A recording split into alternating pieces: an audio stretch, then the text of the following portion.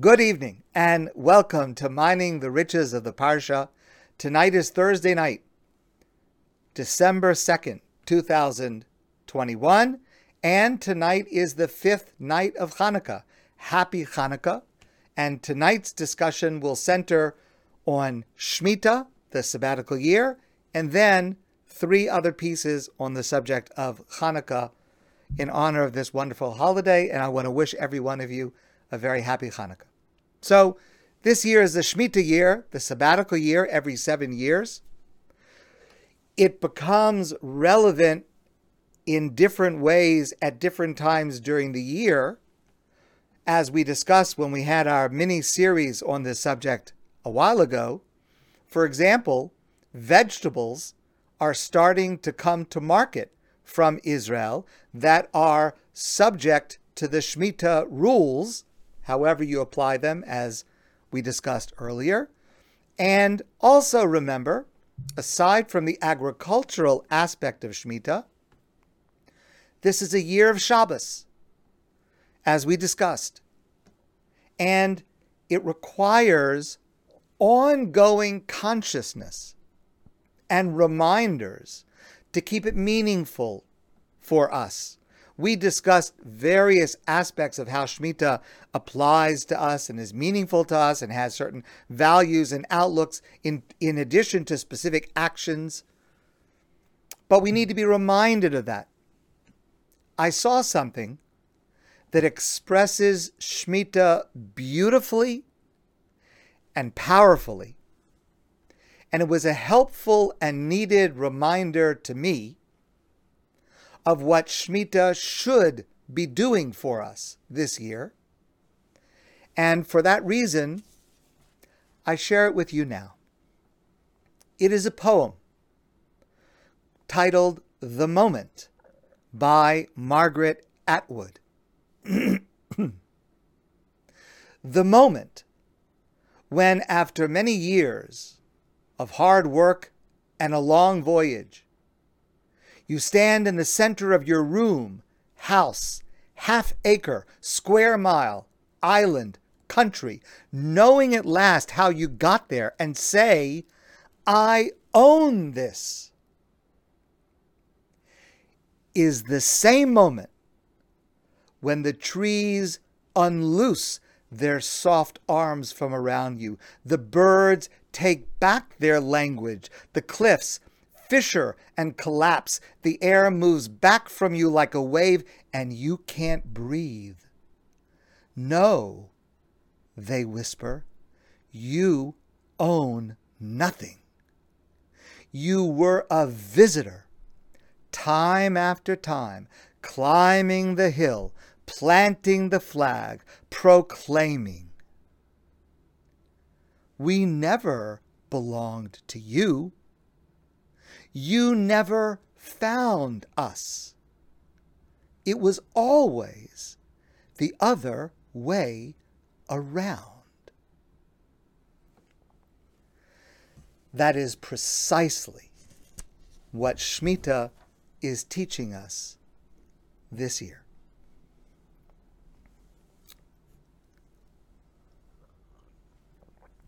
I'd like to share with you a piece based on an essay of Rabbi Chaim Jachter that starts with a classic discussion about Hanukkah, which is, how do we light the Hanukkah lights one night after the other?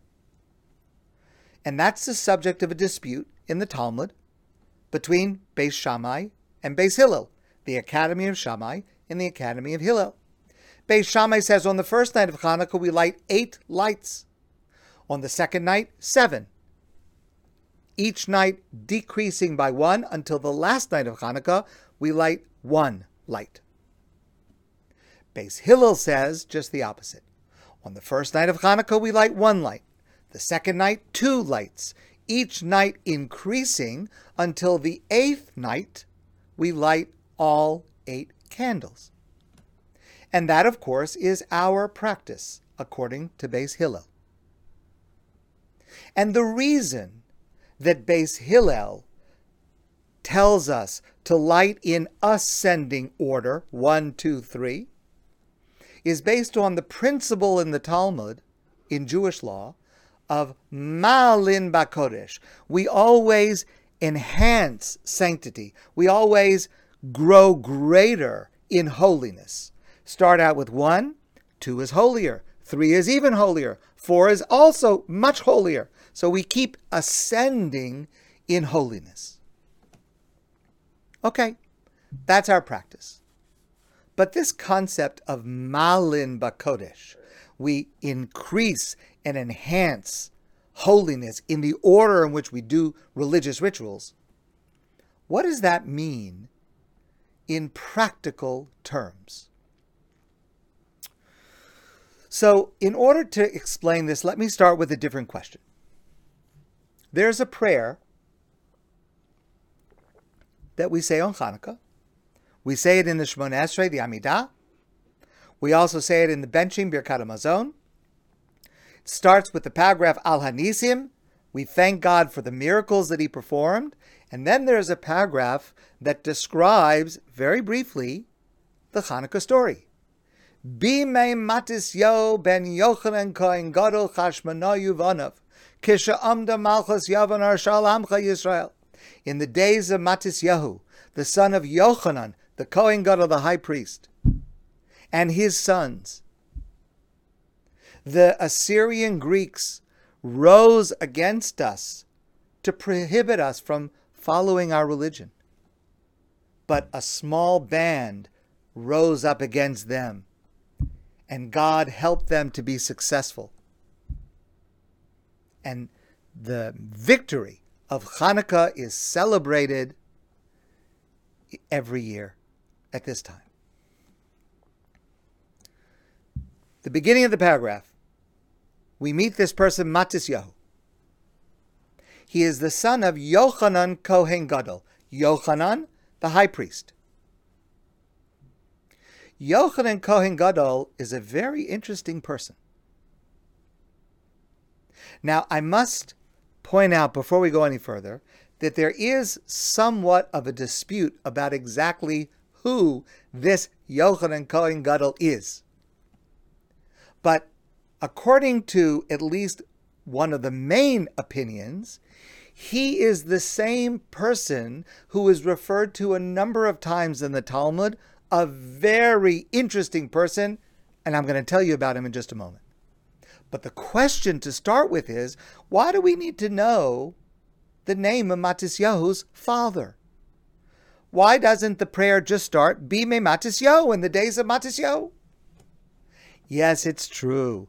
In Jewish law, a person is named, my name, the son of my father's name. Yes, that's generally true. But it's also true in the Torah that often we find a person referred to just by their name.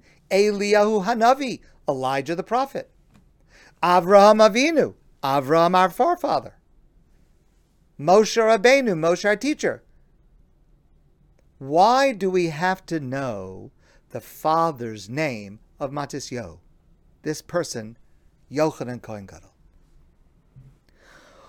Well, as I said to you, he is a very, very interesting person. First of all, he's a very important person in the Talmud. Number one, he is a Kohen Gadol. The high priest was the highest spiritual leader of the Jewish people, and at certain times in history, he was also the highest temporal leader of the Jewish people. He was a very powerful man. But not only that, he was a great, respected scholar. We have within the Talmud 5 different decrees, pieces of legislation that are very significant. They take broad stances in Jewish law that he decreed and that were followed by the Jewish people. He was a great, great scholar. But then the Talmud tells us something that is just astounding.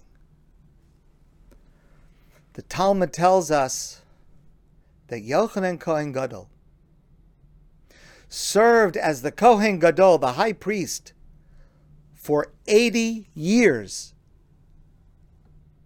Now, I don't know exactly how old that makes him. 100, 95, I mean, something like that. He had to have been in his 90s. And after serving as a Kohen Gadol, as the highest spiritual leader of the Jewish people for 80 years, he lost his faith and he became a heretic, an apikoros. So now the question is even stronger.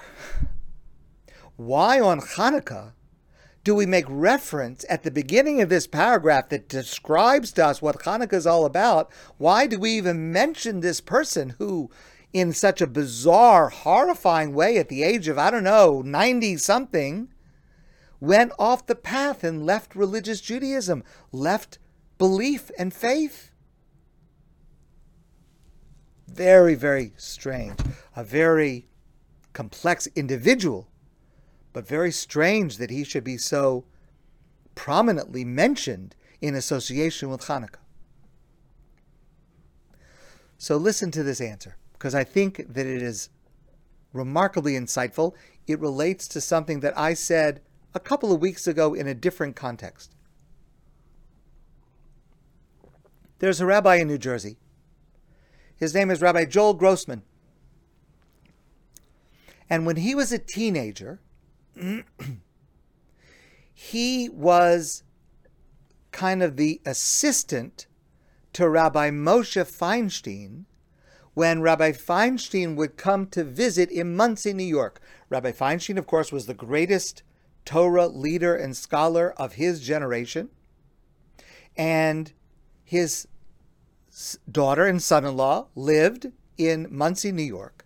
And when he would come to visit them in Monsey, this Rabbi Joel Grossman, but at that time he was just Joel, he was a teenager, he's the person who would drive him around, he would carry his bags, he would escort him to the synagogue, he would assist him while Rabbi Feinstein was there. It's a very great honor to be able to spend time in the immediate proximity to such a great person, such a great scholar. And Rabbi Grossman noticed when he was with Rabbi Feinstein, and remember, this is when Rabbi Feinstein was in his late 80s at the time of this story. Joel, I don't want to refer to him disrespectfully, he's Rabbi Grossman, but at that time, Joel, teenager Joel, he noticed that Rabbi Feinstein utilized every single moment to study Torah. Even if he was in the synagogue, if there was even a brief pause in the prayers, he would open up a book, he would open up a Mishnah and begin reviewing. He didn't waste a second of time. And Rabbi Grossman was just amazed. Here he is. He's already the greatest scholar in the world. He knows this stuff backwards and forwards by heart.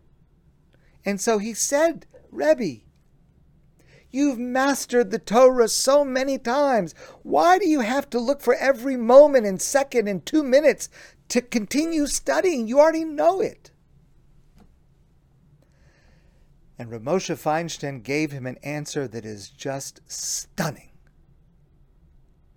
He said to this young man, if Yochanan Kohen Gadol could become a heretic after 80 years of serving as the high priest, Moshe Feinstein could also lose his way and go off the path.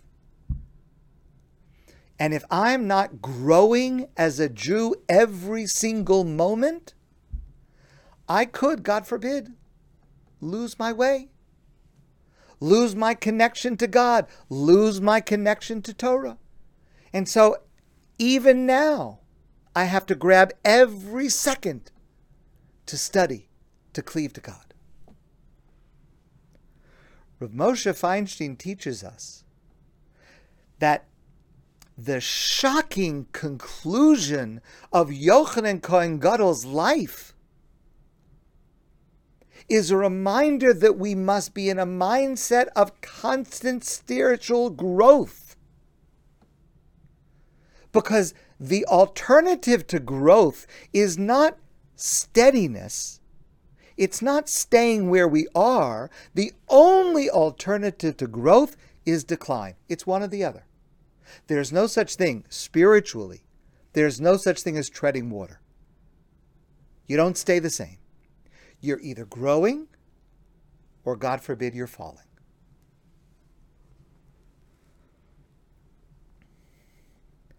And this is the message that we highlight by adding an additional light each night of Hanukkah. This is what Malim Bakodesh means in very practical, relevant terms. It means that I start out with one light on the first night. But on the second night, I can't remain at the same level. I've got to grow. I've got to increase. Because if I don't increase, I will go down. I've got to go to 2. And the third night, I've got to go to 3.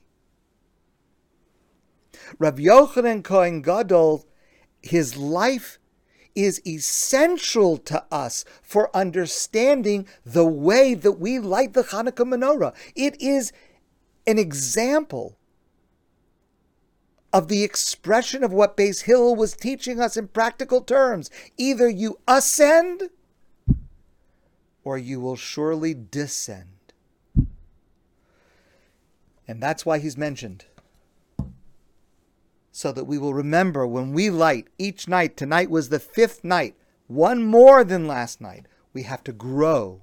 We have to be holier tonight than we were last night. We have to be holier at the end of this learning together than we were at the beginning. Because if we're not growing, we're declining.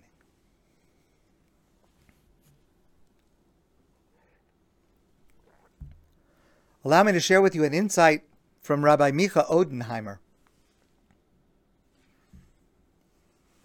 He says that the miracle of Hanukkah may seem like a minor miracle. There was a small jar of oil. It was only enough for one day. It lasted 8 days.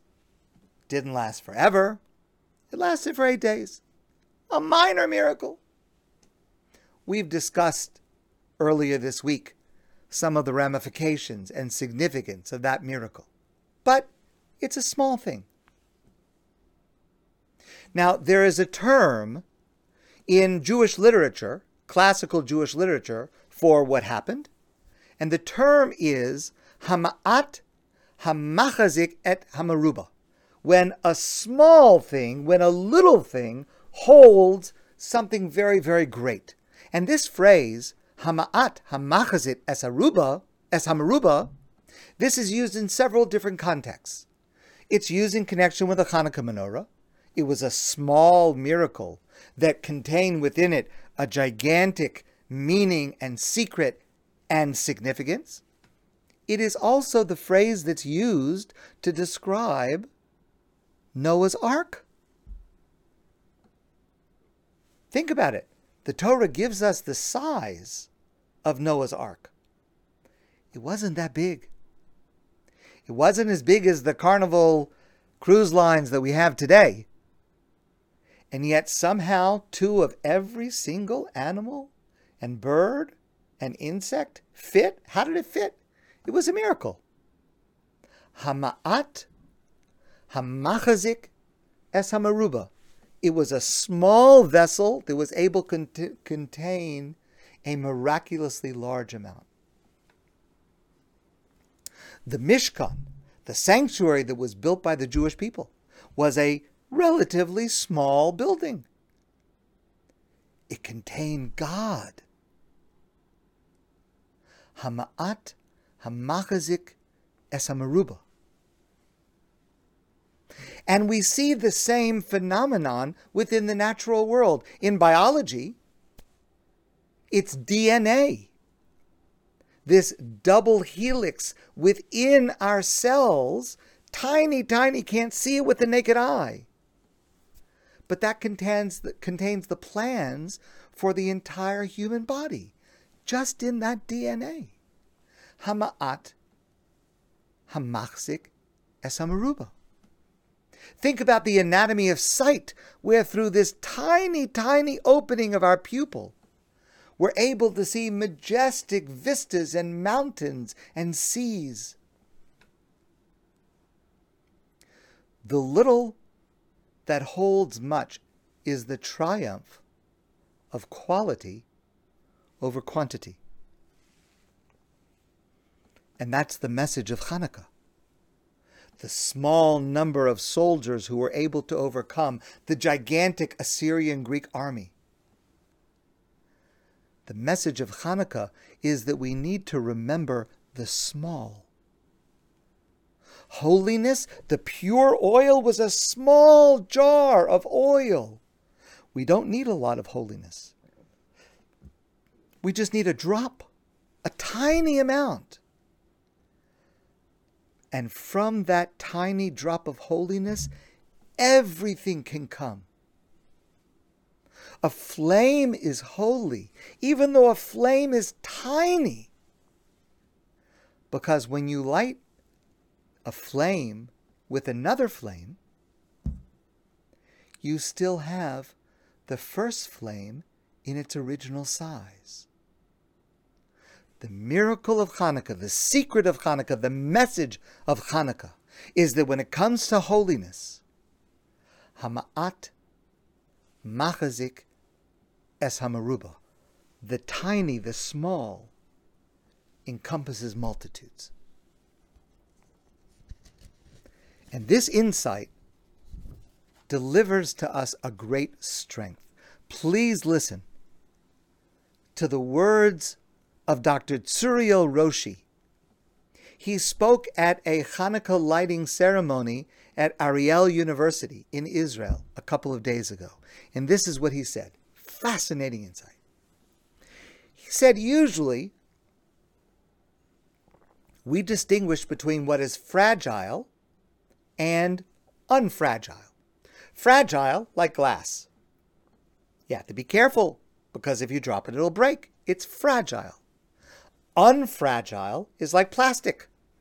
If you drop it, nothing's going to happen. So there's fragile and there's unfragile. But there's a third type of object. The third type of object is anti-fragile. Anti-fragile refers to substances in nature that are not only unfragile, but the attempt to break them makes them stronger. Think of this example. You have a candle, you can blow it out with your breath. But if you have a raging fire, and then the fire is caught in a wind, the wind increases the fire. It makes it stronger. Fire in this example is unfragile. The more we exert a muscle, the more we cause it to resist, the stronger it gets. When our immune system encounters a hostile substance in a small dose, like a vaccine, it doesn't harm us. It is something that causes a defense to that substance to be developed within our body, and immunity is enhanced. Hanukkah is a holiday that reminds us that we are anti-fragile. A mighty empire tried to bring about the loss of our identity. They didn't only fail, the opposite occurred. We emerged from that experience hardened like never before. We clung to our faith, we clung to our land under impossible circumstances. Just like we read in the Haggadah on Pesach, B'chol dor v'dor, omdim aleinu l'chalosenu. In every generation they rise up against us to try to destroy us. But they don't only not succeed. The challenges and hardships we face only serve to strengthen us. And it's these little candles, the small drop of holiness that reminds us of this enormous power. Hanukkah is an opportunity to stop and think about what makes us an unfragile people and what can make each of us into an anti-fragile human being. There's so much going on around us and to us that makes us feel small, that challenges us. Hanukkah reminds us that small can be more powerful, and challenges can make us more strong, more able to flourish in life. Allow me to share one last piece. And this is partially based on an essay written by Rabbi Michael Rosenzweig. Every Yom Tov, every Jewish holiday, has a component of its observance that takes place at home and a component that ideally takes place in the synagogue as a community. Of course, except during COVID, but under normal circumstances, there's a component to each.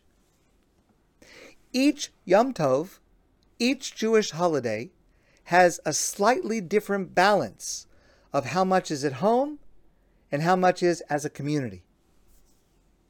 Hanukkah is the only Jewish holiday that is primarily centered at home, which was a conscious decision of our rabbis in how they legislated this holiday, because the events of Hanukkah don't necessarily point to that value. They don't necessarily point to that. The military victory, why would that be celebrated at home and not as a community? The miracle of the oil happened in the Beit HaMikdash. Why isn't that primarily celebrated in the synagogue? Yes, of course, we do light a menorah in the synagogue, but that's only a custom. That's not a law. The obligation to light the menorah is in our home. If we have not lit a menorah in our home, even if we've attended some kind of public gathering, we have not fulfilled our obligation. But the story doesn't have anything to do with home. Why did that become an essential element in how Hanukkah is observed? Because it's clear that it is. The Talmud says the way that we observe Hanukkah is Ner Hanukkah mitzvah lanichal Pesach Beso. The mitzvah of lighting a menorah is to light it next to the door of our home. Home is central to the mitzvah of Hanukkah. Now, whether we light the menorah outside our home, as is common in Israel, or we light it inside our home, as is our custom here, but it's connected to our home primarily. The Rambam, Maimonides, goes so far as to say, in describing the mitzvah of Hanukkah, mitzvasa, the mitzvah of Hanukkah is, sheyiyeh kol bayis ubayis madlik. The mitzvah is that every single home in which a Jewish family is living should have a menorah lit in it. It's connected to the home. Why? Rabbi Rosenzweig suggests it's because it is the home and only the home that is the appropriate integration of physicality and spirituality. Our home is a place that embodies consistency, security, sanctity, and dignity. Our home is a place that is conducive to cultivating the values that foster our spiritual growth. The cultural struggle of Hanukkah revolves around many of these core issues. The Assyrian Greeks targeted specific commandments that they forbade us from observing. Rosh Chodesh, observing Shabbos, Bris Milah. But more broadly, the Assyrian Greeks sought to create an attack on Judaism per se, the spirituality of Judaism. As the Rambam says, bitlu datam v'lo hinichu osam lasok b'torah v'mitzvos. The goal of the Assyrian Greeks was to get the Jewish people to forsake their beliefs and to forsake their religious practices. In fact, there is one version of the Medrash which says that the Assyrian Greeks stretched out their hands to negate bibatehem, the Jewishness of their homes. Hanukkah is anchored in the home, which is where those values are transmitted. And by anchoring Hanukkah in our home, it points out to us the centrality of our home for our Jewish identity, for our values, for the transmission of tradition from one generation to the next. Our home is what we celebrate on Hanukkah. There's a great story, I've shared it with some of you before in a different context, and it's told by the great Hasidic Rebbe, Reb Bunim. And he tells the story of a man named Isaac, the son of Yekish. He was a very poor man and he lived in Krakow in Poland. One night, Isaac had a dream.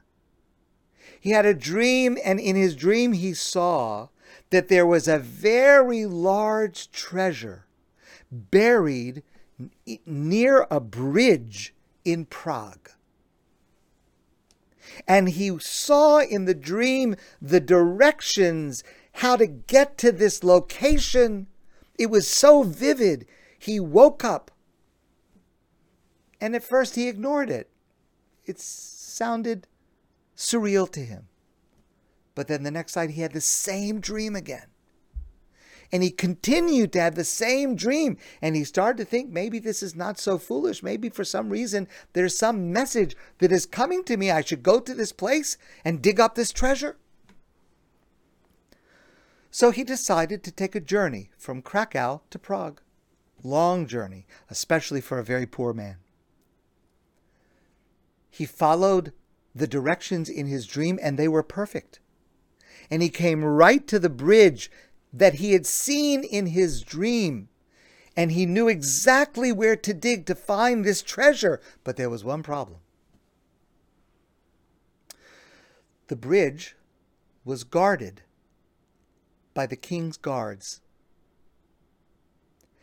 And he could not get near the bridge without being stopped. And so he stood at a distance watching day after day to try to figure out, how is he going to get this treasure that he knows from his dream is buried under this bridge? After several days of this, the captain of the guards noticed him standing there and came over to him and said, "What are you doing here? I see you standing here day after day. What are you doing here?"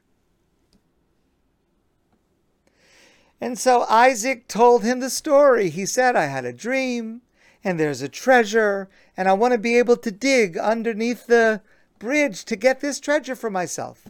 The guard, the captain, started laughing. "You foolish Jew.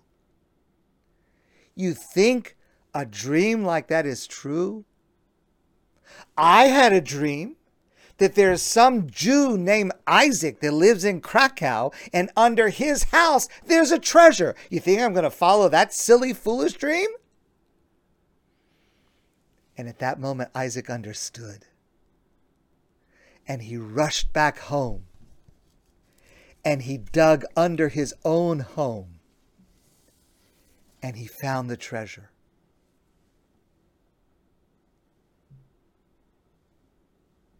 So often we go searching for treasure and riches and gratification and satisfaction far, far away. But here's the truth. The real treasure is in our own home. The treasure of Judaism is in our home. The treasure of values, the treasure of sensitivity, of harmony, the treasure of growth is in our home. This is the precise moment we need to remind ourselves through observing Hanukkah in our homes and to internalize the meaning and the purpose of home in our lives. Since March 2020, I think it is fair to say for every single one of us that home, what it is, what it means for us, has changed drastically. And it's dynamic. It has changed in different ways, and it continues to change at different times in different ways. For some of us, home imprisons us, enforcing loneliness. For some, home traps us in boredom or the chaos of family at unusually close quarters. But home has also protected us. Home has given us the opportunity to gain the benefits of solitude, of introspection, of rearranging our priorities. At certain times, home has taken over as our place of prayer.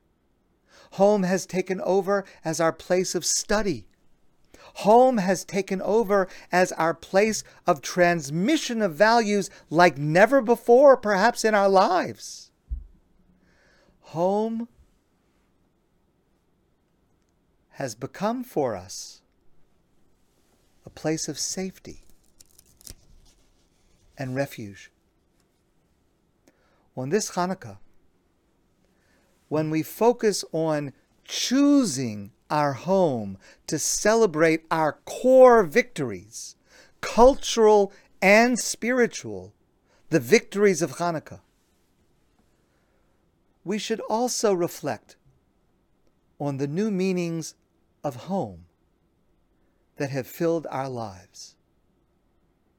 Some aspects we may be anxious to shed and leave behind, hopefully soon. But I hope each of us will consider some aspects that we will retain and cherish and expand. And the example of what home means for Hanukkah should lead the way. My friends, I want to wish you a wonderful evening, a great Shabbos, and a very, very happy and joyous Hanukkah. And I look forward to seeing all of you soon in person.